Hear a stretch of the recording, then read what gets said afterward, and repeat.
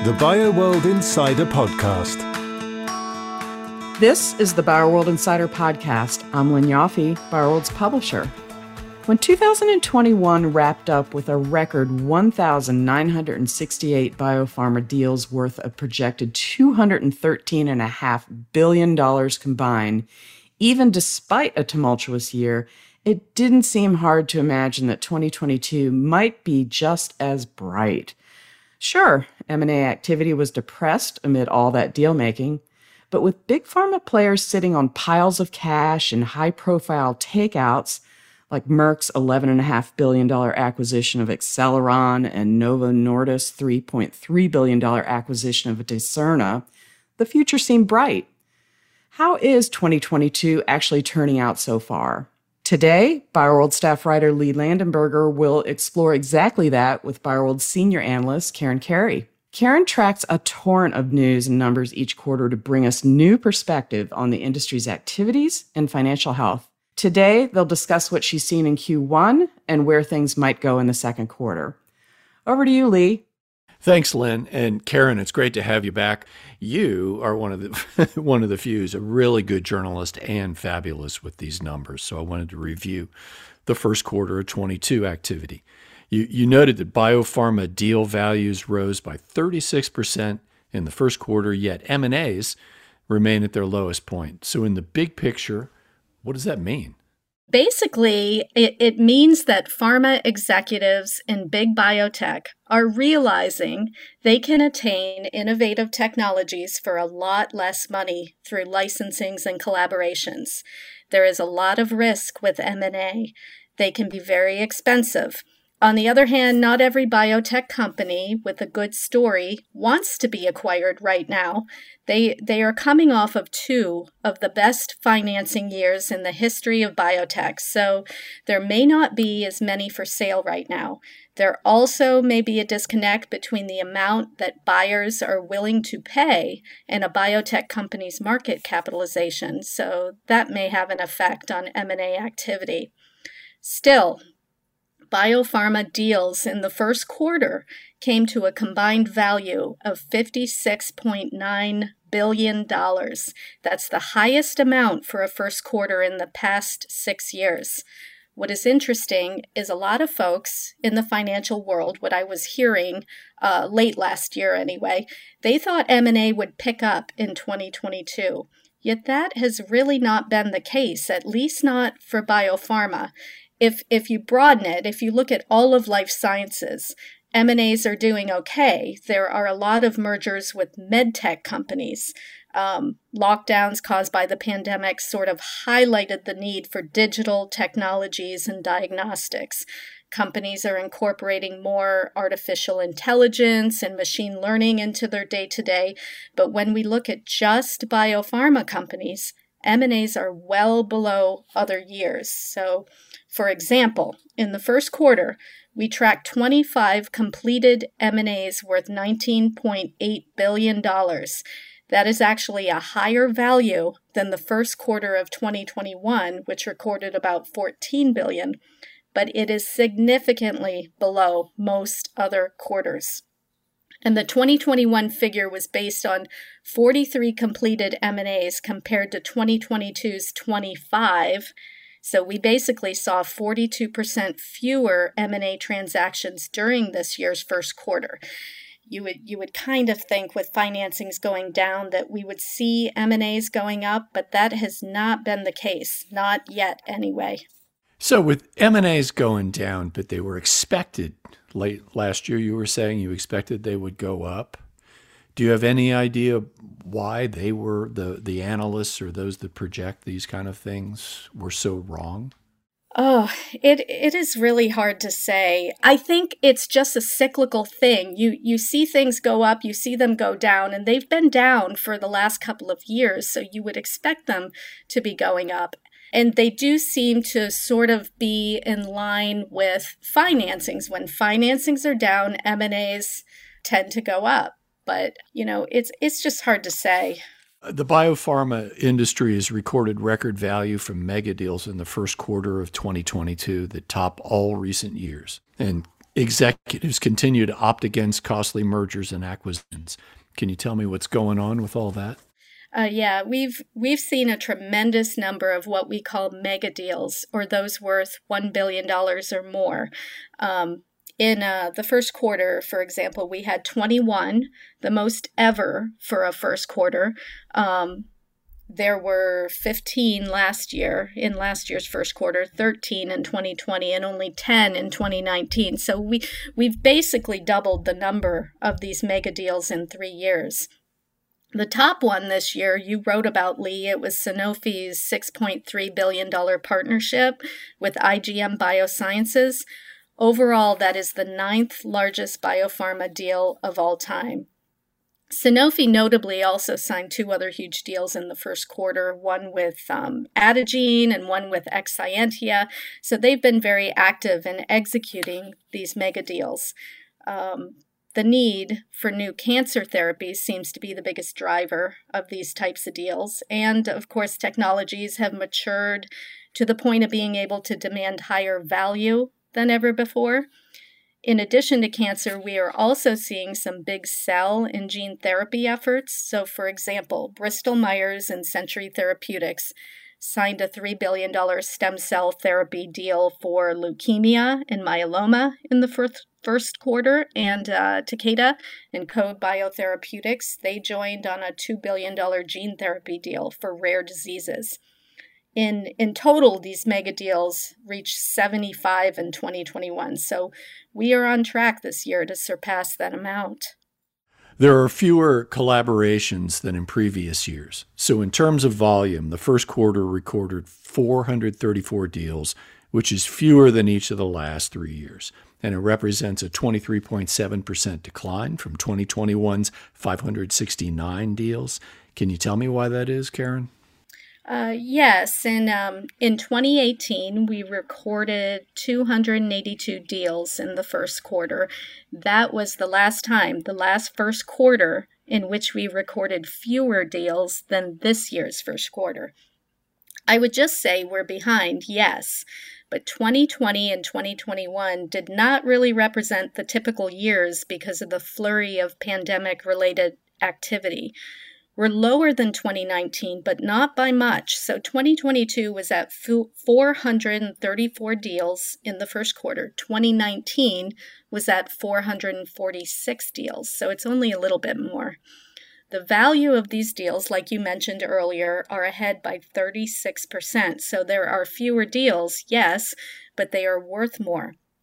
I think maybe we're just seeing a return to the pre-pandemic days, although COVID certainly made the world aware of the importance of investing in biopharma research, and that has enabled the industry to command a certain amount when they're forming these deals.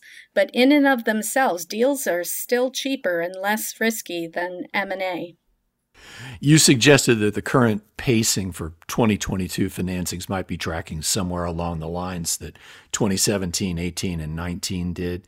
And all 3 of those years ended with significantly less raised than the $118 billion that was raised in 2021. Do you expect that to hold true? It is so hard to predict. In 2021, the first quarter raised the most of any quarter that year. In 2020, it was the second quarter that raised the most, right after the World Health Organization declared COVID-19 a pandemic. But going back to 2018 and 2019, in those pre-pandemic days, in both cases, the first quarters were the strongest of each year, and they were both ahead of this year's first quarter. So if 2022 follows the same trend, barring another international health emergency, I would say we may be looking at the lowest financing year since 2017. Still, we raised $13.1 billion in the first quarter through 248 financings. That's quite a lot in terms of most years, 2017 and earlier. But in terms of all recent years, biopharma financings are basically at their lowest point for a first quarter. In comparison with just last year, for example, There is nearly 66% less money and 53% fewer transactions. And if I project out for the rest of the year, based on what happened in the first quarter, we are looking at financings hitting about $52 billion this year. That is less than half of the $118 billion raised in 2021 and significantly less than the $134 billion in 2020. It is also important to note that the drop in financings is primarily seen with financings of public companies, including private placements. When you look at venture capital rounds, it is a different story. Totally different story. Through VC, private companies raised $5.7 billion in Q1 through 129 transactions, making it the second best first quarter in history, with 2021 at the top.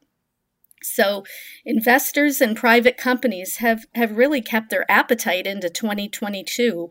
How long that will continue, though, that's another good question.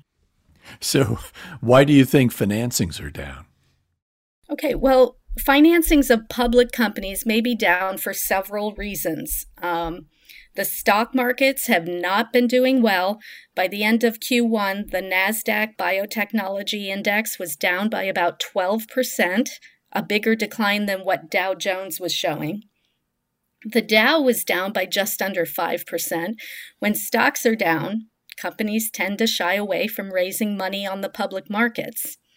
Also, the generalist investors who invested heavily during the first 2 years of the COVID-19 pandemic are perhaps not as prevalent now that we have several vaccines and therapeutics to help control the virus. So they have sort of backed away.